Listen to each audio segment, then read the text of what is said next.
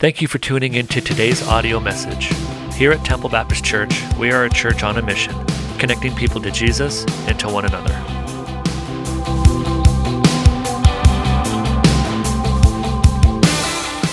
Well, good morning. It is great to be here. It's always good to come back and be with friends and to be with family. We've lived in the U.S. almost 9 years now, but we are Canadians.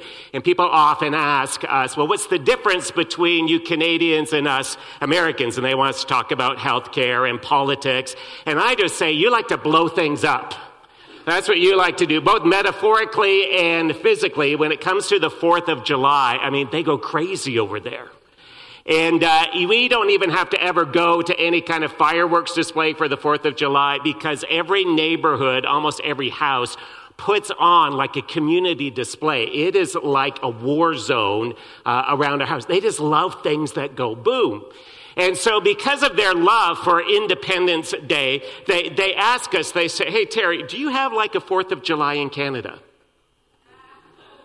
Do we have a 4th of July? No, we Canadians, we like to go from the 3rd right to the 5th, and we skip the 4th. No, of course we have a 4th of July.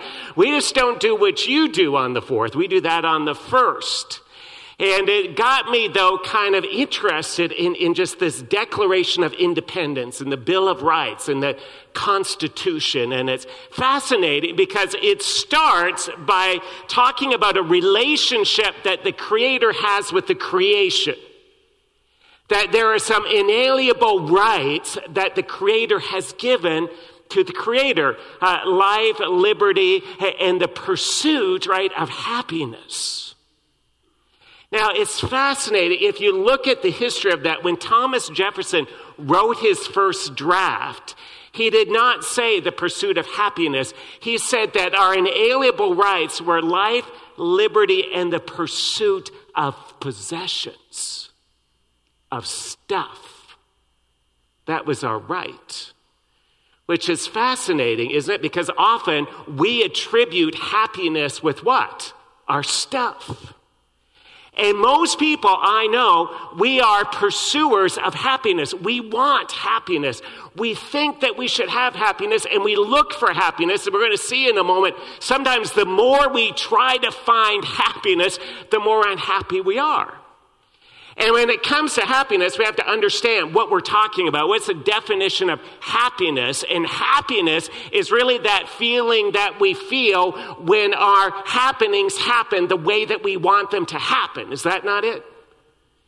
When things happen the way that we want them to happen and plan for them to happen, and they happen that way, we are happy. But when things don't quite happen the way that we want them to happen, we get what? Frustrated, angry, irritated, unhappy. And we all want happiness. Right? No one gets up in the morning and says, my mission is to make people miserable. Unless maybe a few junior hires that I know. But most of us, we want happiness. The Bible, though, as we probably saw last week, never speaks about being happy. The Bible never tells us to find our happiness when our happenings happen the way that we want them to happen. The Bible always speaks about joy. And joy is very different from happiness. Happiness happens when our happenings happen the way that we want them to happen. Joy is different. Joy is the feeling that we have, right? When something is acquired, when there is a fulfillment of a longing in our heart, that's joy. When we are near to someone that we love or have something that we love, when there is a fulfillment of a big longing, we feel joy. That's what joy is. Not when our happenings happen the way that we want them to happen or our circumstances are as they are, but joy occurs when our greatest longings are fulfilled. Right? You think about it. What are the most joyful places that you know? Right? The airport. Right, because people that you have not seen for a long time, right, when they come down the airport runway, right, there's this joy because the longing of seeing someone. You watch like America's Got Talent, right? Any of you cry sometimes in America's Got Talent when someone has a longing that the world recognizes their talent, when they have a longing to sing, when they just have a longing to be recognized, and one of the judges says, what? You're a great singer, right? There's tears, right, of joy. Because this is what joy is. It is being in the presence of something that we love. It is a deep longing that is fulfilled. And the scriptures never promise us happiness, that our happenings will happen the way that we want them to happen. But Jesus says, I've come for joy. In fact, that was Jesus' great promise in John 15, verse 11. He says, I have told you this, right? Jesus here, he's at the upper room. He's about to go to the cross. He says, I've shared all this with you so that what? My joy may be in you, and what? That your joy may be complete. I've said this because I want you to have joy. And there is a whole book in the Bible about joy that you started to look at last week. It's this book of Philippians. It's this letter that Paul wrote while he was in prison, about 105 verses or so. About 55 of the verses speak about joy. They speak about this feeling when a longing is fulfilled. And Paul here, he's going to write about how do you experience joy, particularly when your happenings don't happen the way that you want them to happen and you're not happy about it. And as you started last week, and Dave kind of shared and got this letter kind of introduced and started on this theme of joy. And here in the next few verses, in verses 12 to 24, Paul here is going to talk particularly about three things that steal our joy away, why we don't experience that joy, and what we can do to kind of turn our minds and our thoughts around to it. So if you have your Bibles, if you want to look, it's on the screen behind me. Philippians chapter 1, beginning at verse 12. The first thing that Paul says often steals our joy is our happenings. It's our circumstances. When our happenings don't happen the way that we want them to happen, how do you find joy? And this is what Paul was experiencing. Philippians chapter 1, verse 12, he's kind of introduced them. He's writing to them from prison, remember.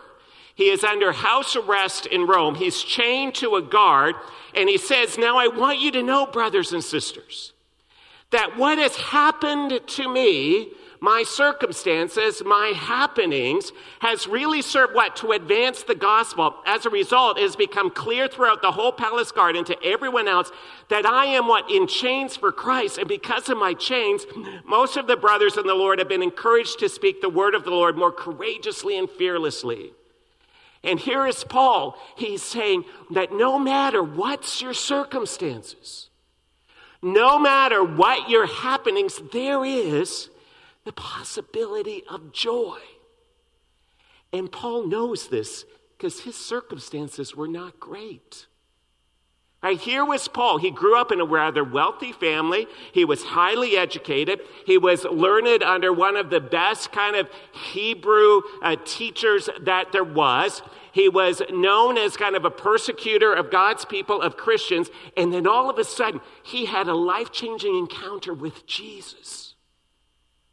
And he realized what Jesus had done for him, and that Jesus was his new identity, that Jesus was his new purpose, that Jesus gave him a new mission, that Jesus changed how he saw himself. And Paul's happenings went in the toilet, really. Right? All of a sudden, he became public enemy number one. He was run out of Ephesus. He was run out of other cities. He was falsely accused. He was falsely arrested. He was finally arrested in Jerusalem, and he claimed, and as he was a Roman citizen, so he, even though he was arrested, had a right to a Roman trial in Rome. And he wanted to get to Rome because his big dream and his big goal was to be able to share with Caesar, the leader there.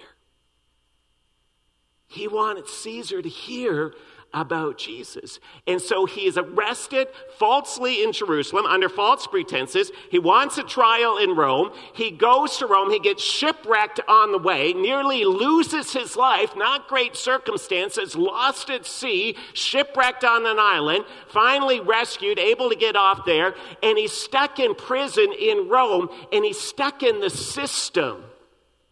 He's left there forgotten for 2 years. Any of you like the system? Any of you feel like you're lost in the system? And this is Paul. And his happenings were not happening the way that he wanted them to happen, but he writes a letter about joy. In fact, a few verses on, just down in verse 18, he says, the important thing is that in every way, whether from false motives or true, Christ is preached. And because of this, I rejoice, and I'm going to continue to rejoice. Here's Paul saying, this has all happened to me, and I am going to rejoice. Now, how do you do that? No matter what your circumstances, how do you experience joy? And this is what Paul does. He magnifies God and minimizes his circumstances. See, we do the opposite, right?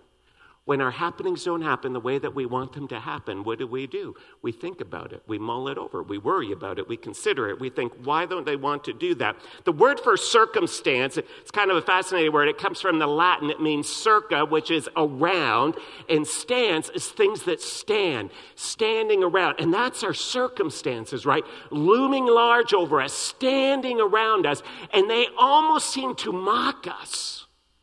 Right, and mock our life, mock our ability. You've got financial trouble, you got work trouble, relational trouble, you got vocational trouble, you got all sorts of things in your life, health trouble, and they seem to stand around and mock you, and we can either magnify them or magnify God. And if you notice what the Psalms say over and over and over again, one of the phrases that comes up in the Psalms again and again is this: magnify the Lord, magnify the Lord. And what do you do when you magnify? You make something big. And what do we tend to do? We tend to make our circumstances big.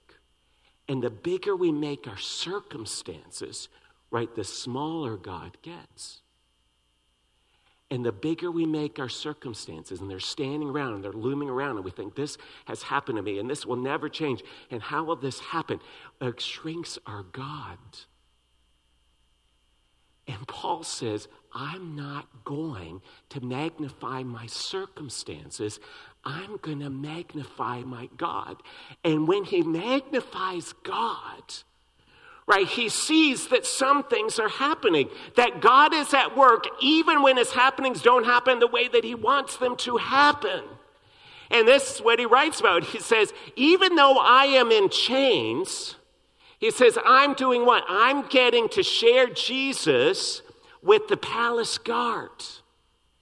And he is there under house arrest in Rome, chained to a guard 24 hours a day, 7 days a week for over 2 years. Those guards change every 4 hours. That means 6 guards a day, 365 days for over 2 years. That's over 4,000 guard changes. And Paul shares with them. Now, the Praetorian Guard, these particular guard that were there when Paul was under arrest, would work for only 12 years as a guard, and then they became members of the upper level of society, and they would hang around and become kind of the leaders and rulers of the city, and they would be around Caesar. In fact, we read in history that some of Nero's own family became Christians. His wife and his kids became Christians. Of course, Nero slaughtered them. He would do what many other Caesars did, kill off some of his family because they were believers. And here is Paul. You know what he does? If he magnifies his circumstance, he says, oh, nothing's ever going to get done. I'm not going to do anything. Nothing's ever going to happen.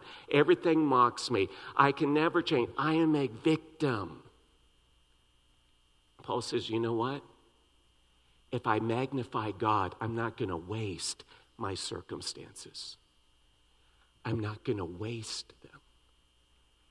And here he sees, right, people coming to Jesus because he shares with them around there, and they're going, and he doesn't get one shot. He never really gets to share the gospel with Caesar. He doesn't get one shot, but there are 4,000 opportunities for Caesar to hear from these palace Praetorian Guard who become part of the elite.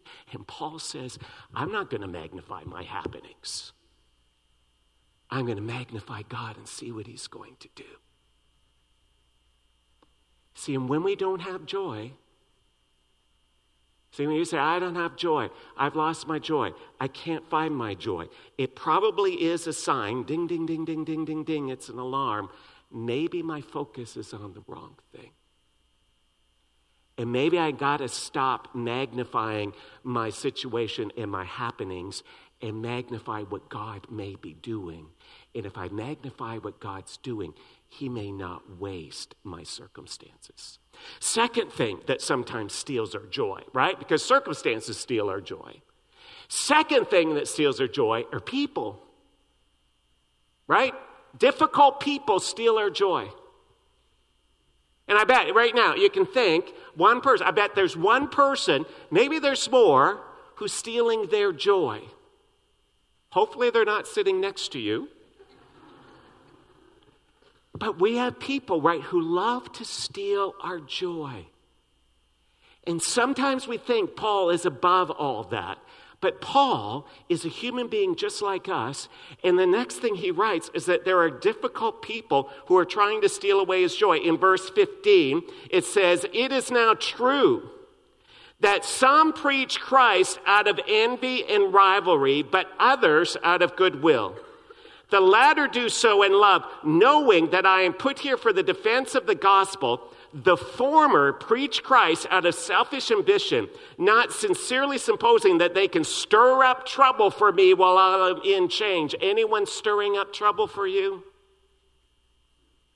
Are there people trying to steal your joy because they're stirring up trouble for you? But what does it matter? The important thing is that in every way, whether from false motives or true, Christ is preached. And because of this, I rejoice. Yes, I will continue to rejoice. Here, Paul uses that word again. He had difficult circumstances, said, I'm going to rejoice. He said, now there's difficult people in my life. And who are these difficult people? They are people who are judging Paul's circumstances. Of course, we would never do that, right? We would never judge someone based upon their circumstances, but this is what was happening. Here was Paul. He's chained to a guard. He's in prison. He can't church plant anymore. He can't visit churches. He has no freedom. So what were people saying? Well, it must be some sin that Paul had done. Paul must have messed up big time, right? This is what Job's friends did with Job. That guy in the Old Testament who was suffering, he must have messed up. Paul's not a very good prayer anymore because God's obviously not listening to his prayers because Paul's stuck in prison. Maybe God's done with Paul. Maybe God's fed up with Paul. And people were looking at his circumstances and were judging Paul. And Paul had a choice, right? I can either magnify my God or I can magnify these critical people. And I can begin to worry about them. And I can murmur about them. And I can grumble and complain about them. Because that's what happens when we magnify and we make large and we focus on difficult people in our life. We make them out to be the enemy. We start accusing them of things. We grumble and murmur and complain about that. And Paul doesn't do that. He says, I'm not going to magnify the difficult people in my life. He says, I'm going to magnify God. And I'm going to look at how great my God is. And instead of looking at the people, I'm going to look at who my God is and what he wants to do and what he's able to do in my life. And when Paul does that, he sees that the gospel continues to be shared, that God is continuing at work. And Paul says here, I refuse to waste an affliction in my life. I mean, this is what Paul is telling us. Here he is. He's in prison. And you may say, you may be here this morning, you may say, but Terry, you don't know my happenings. You don't know my circumstances. You don't know the people in my life. You don't know what God has brought in or has allowed or the things that are being there. And I don't know, but Paul does. He knows what it's like to be left nearly dead. He knows what it's like to be beaten. He knows what it's like to be in prison. He knows what it's like to have chains taken on. I don't know your circumstances. I know some things. I know what it's like to sit in a hospital room for 4 months straight. I know what it's like to stand on the grave of your son. I know what it's like to experience grief after grief. I know what it's like to experience ongoing grief. I don't know your circumstances. But you can either maximize your circumstances and minimize God, or you can minimize your circumstances and look to him. And here is Paul. He says, I'm going to continue to look to God. And notice what he goes on to say. He says, I am excited that even in this Christ is being preached, and even because of that, because I'm not playing the victim, I'm not grumbling, I'm not complaining, I'm not losing my life over this problem. He says others are continuing to share. But in verse 19, he goes on, he says, yes, I will continue to rejoice, for I know that through your prayers and the help given by the Spirit of Jesus Christ, what has happened to me will turn out what? For my deliverance. What has happened to me will turn out for my deliverance, and I eagerly expect and hope that I will in no way be ashamed, right? Because what happens? These critical, difficult people want him to play the victim, feel the victim, be ashamed. Poor Paul, he's not done anything, but I will have sufficient courage so that now as always Christ will be exalted in my body, whether by life or by death. What is Paul saying? He's saying, if I focus and maximize all these difficult people in my life, and I focus on what they do and how terribly they've treated me and what they've said and who I am, and I'm not like that. I can't be like that. Why are they doing that to me? I will eventually become just like them. Or I can maximize God and find my joy in him. And I will ultimately, what? He said, I will experience my deliverance. I will be justified. He uses here, this is the term, he actually borrows a verse out of the book of Job. He borrows a verse where Job says the same thing. Job, remember, lost his family, lost his livelihood, lost his health, lost just about everything. And all Job's friends came around, who were really no friends at all, and said, you've messed up. You better change your life. You better start praying more. You better do something different because God's against you. And Job said, I'm just going to keep maximizing God and looking at who he is. And Job said, when I do that, I will be delivered. I will be shown right. See, what was happening? You see, when we have difficult people in our life, it's easy to let them define us. When we have difficult people in our life saying things, you've messed up, you're no good, it's easy for us to become defined by them and find our identity in them. And I know many of us have struggled with that. You had a parent growing up who said, you weren't very good. I didn't want you. You were a mistake. And you felt like that. You've let them define you. You've had a teacher in school who said, you're not that smart. You can't really do much. You'll never amount to anything. And you've let that define you. You've let one hurtful word that says, you're a critical person, or you're an angry person, or you're a difficult person. You've let that define you. You've let something in your life, a tragedy, a divorce, failing out of school, fired from a job. You've let that define you. And we let difficult people steal our joy because we become defined by what they say. And Job said, I'm not going to do that. I'm not going to be defined by what they do that. I am defined by who God says I'm going to be, and I am going to be remembered by that. And Paul says the same thing. He says, I am not going to let these difficult people define me. And if they are sharing Jesus and they're talking about Jesus and they're preaching the gospel, even if it's difficult for me, even if they're saying things about me, what does it matter as long as Jesus is preached? And Paul says, I'm not going to be defined by that. I'm going to be defined by who God says I am. And if you read one of the other books, letters that he writes in prison, the letter to the church in Ephesus, and there in Ephesus, he talks a lot about who we are in Jesus. He says, God made me a masterpiece. I'm not junk. I'm a masterpiece. I'm created for good works. He writes to the church in Corinth, said, I am a new creation. The old is gone. I'm not who people thought I was or what people said I was. I am new in Christ. Jesus has made me new. He writes in the book of Ephesians that we are seated in the heavenlies. That I have a very different position.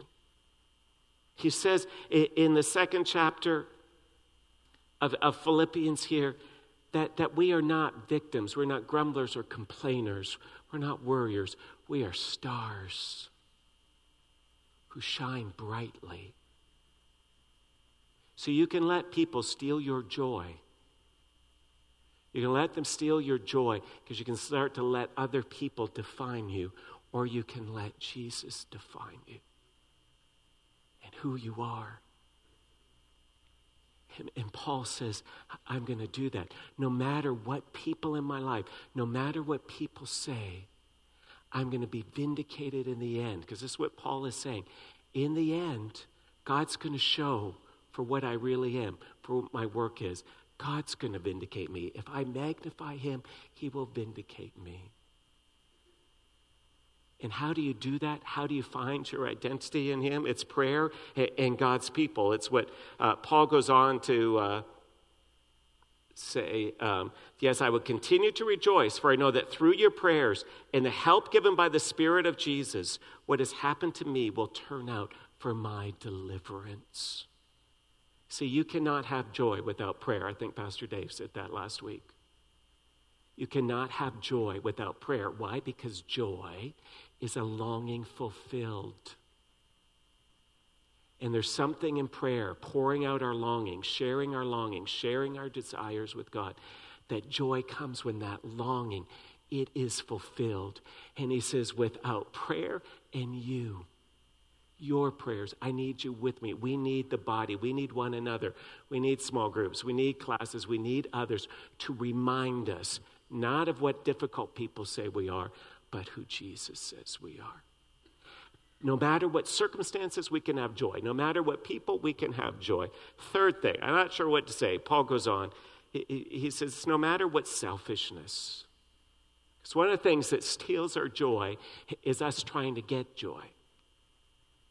Right? We are trying desperately to order our circumstances, our happiness, to try to find joy.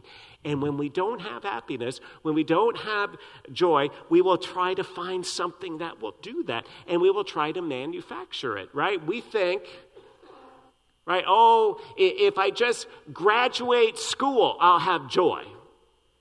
And then you discover you got to work. Right? I had more disposable income when I was a student than I ever had working. Right? If I just have a child, if I just had a baby, I will have joy. That lasts till the first diaper explosion. Right? If I just get a promotion, if I could just get a promotion, get a different job, and then all of a sudden you realize, right, that that's way more work, sometimes less money. Right, if I could just get a new car, right, if I just get a new car, I'll have joy. And that lasts till about the first scratch or dent. And we often think, if I could just have something else, just something else, that will be joy. Paul says it's not something else that will give me joy. It's not trying to manufacture it. It's Jesus. He says in verse 20, I eagerly expected and hope that I will in no way be ashamed, but I will have sufficient courage so that as always now Christ will be exalted in my body, whether by life or death. For me to live is Christ and to die is gain. He says, for me to live, it's Jesus. It's his mission. It's his purpose. You see, where does joy come from? Joy is a longing fulfilled. You have to have a purpose that's fulfilled to experience joy. You know, a survey several years ago said 79% of people don't know what their purpose or mission is. 4 out of 5 people don't feel they have a purpose. 4 out of 5 people feel they don't have a mission in life. 4 out of 5 people will never have joy because the longing of fulfilling the purpose will never be fulfilled. And here's Paul. He's saying, for me to live, it's not a new car. For me to live, it's not a new job. For me to live, it's not just being retired. For me to live, as I have a purpose, it's Jesus. And it doesn't mean that you have to sell everything and go to a monastery. It doesn't mean that you have to spend 24/7 in church. It just means that overarching purpose, whatever your other purposes are, that purpose is living on mission, that we are part of an eternal story, right? So many of us, we live life as if we just got a few years left here. Jesus encourages us to live life because we got eternity. What we experience now will take into the next life. We are part of a grand, great, eternal story. There's a great purpose. And Paul says here, for me to live is Christ. And much of the rest of the book of Philippians speaks about what that is. What is to live in Christ? It means that our focus is on Christ. Our identity is in Christ. Our purpose and mission, it is in Christ. And a lot of times people say, well, that doesn't sound very joyful to me, right? Because we have this picture, right, of God as kind of a very joyless person. Right, and that we're sitting kind of on wood pews, that God doesn't want us to have any fun, that God's not there for us. The reality is, he is a God of great, exceeding joy. In fact, the book of Job said when God created the heavens, when he put everything in there together, he says, while he was creating the morning stars, the angels sang together, and the angels, they shouted for joy. And it's a continuous shout. It's like, remember when you were a parent and you do something for your little kid, and it was kind of goofy, but they liked it, and they say, do it again, Dad. And you do it again, and they say, do it again, Dad, and you do it again, and they say, do it again, Dad, and you're tired of it, but they just love it. That's the picture that God's creating, and the angels are like, this is amazing. Do it again with great joy.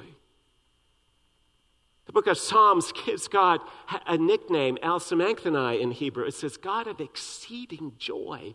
Like when Jesus was born, you know what God did? He filled the sky with lights. He put on a light show bigger than any 4th of July celebration. He brought in choirs of angels to sing. There was joy.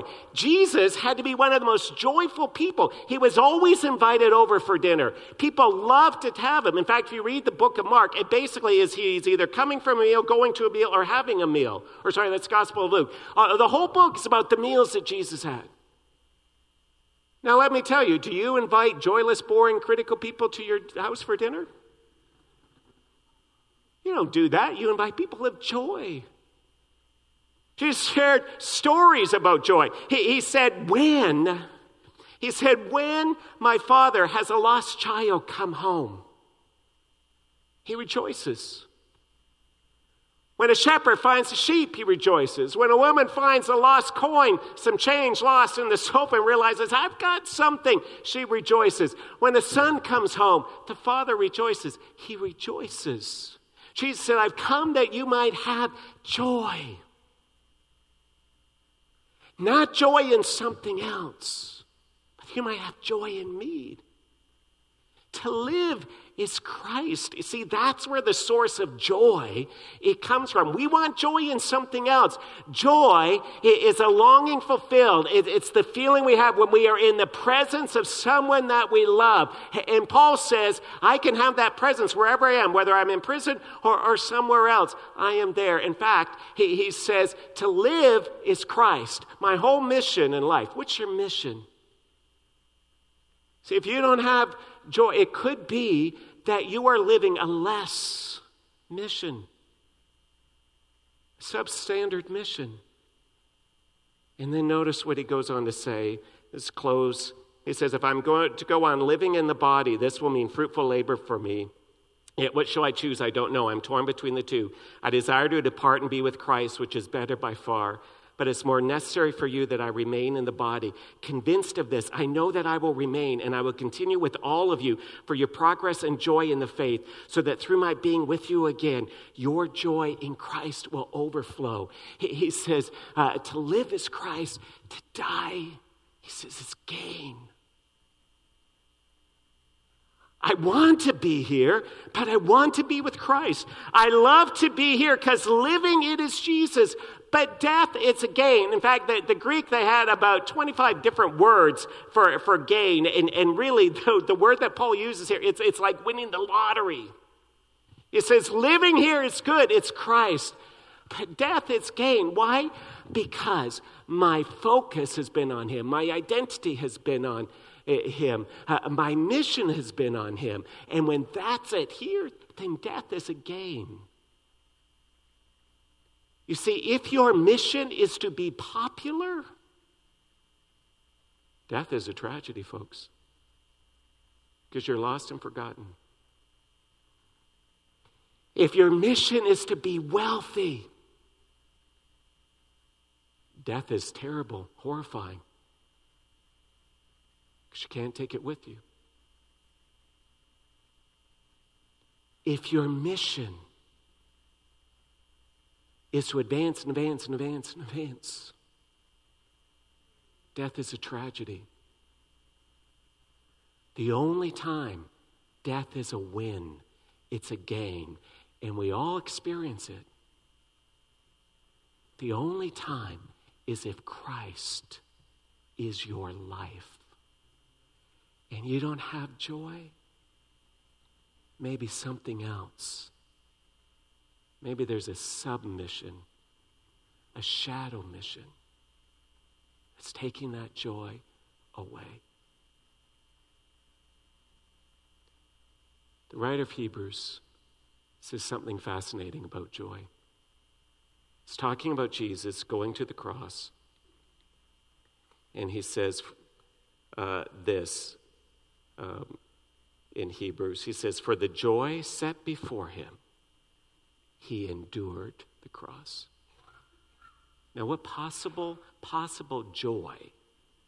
For the joy set before him, he endured the cross. So think about Jesus suffered, he died, he was beaten, he nearly lost his life, he sweat blood, he hung on a cross for 6 hours for joy. But for the joy set before him, he endured the circumstances. He endured the difficult people. Why? It was the mission. What possible joy? The only joy that I can think of that would cause Jesus to hang on the cross was the mission of seeing lost children come home. Right? Steven Spielberg, one of the great movie directors and producers. I mean, so many of his movies, right? Why do we love his movies? It's the same theme. It's lost children coming home. E.T., right? This little lost extraterrestrial gets to go home. Everybody cries. Saving Private Ryan. They find a soldier, finally gets home to his mom. Everybody cries. Amistad, slaves, finding home. Everybody cries. Why did Jesus go to the cross? Because God knew that you and I would wander away, be far away, and he just wants us home. He just wants us home. In a moment, we're just going to share communion. It's a reminder to us right, of what Jesus did. Every time you hold that cup, every time you have that wafer, it's a reminder of the joy of lost children coming home to their Heavenly Father that allowed Jesus to hang there on the cross for you and I. And that same joy is ours in living a life that encourages other lost children to come home. You don't have joy because the difficult circumstances change your focus. You don't have joy because of difficult people. You don't have joy because of them. Find your identity not in what they say, but in Christ. You don't have joy because nothing you've tried to find joy seems to work. To live, it's Christ. Change your mission. Let's pray. Our Heavenly Father, we thank you just for Paul's example that life wasn't great for him. He's not writing from a palace or a beach or a vacation about just having joy. He's living it in the moment. And Father, I just pray for all of us that no matter what challenging circumstances, no matter what people, no matter what we try to do to find joy, that we would find it in you. That we would magnify you, become who you say you are, and live on mission for you. Lord, thank you. Thank you that you gave your life 2,000 years ago so that our joy might be full. In Jesus' name, amen.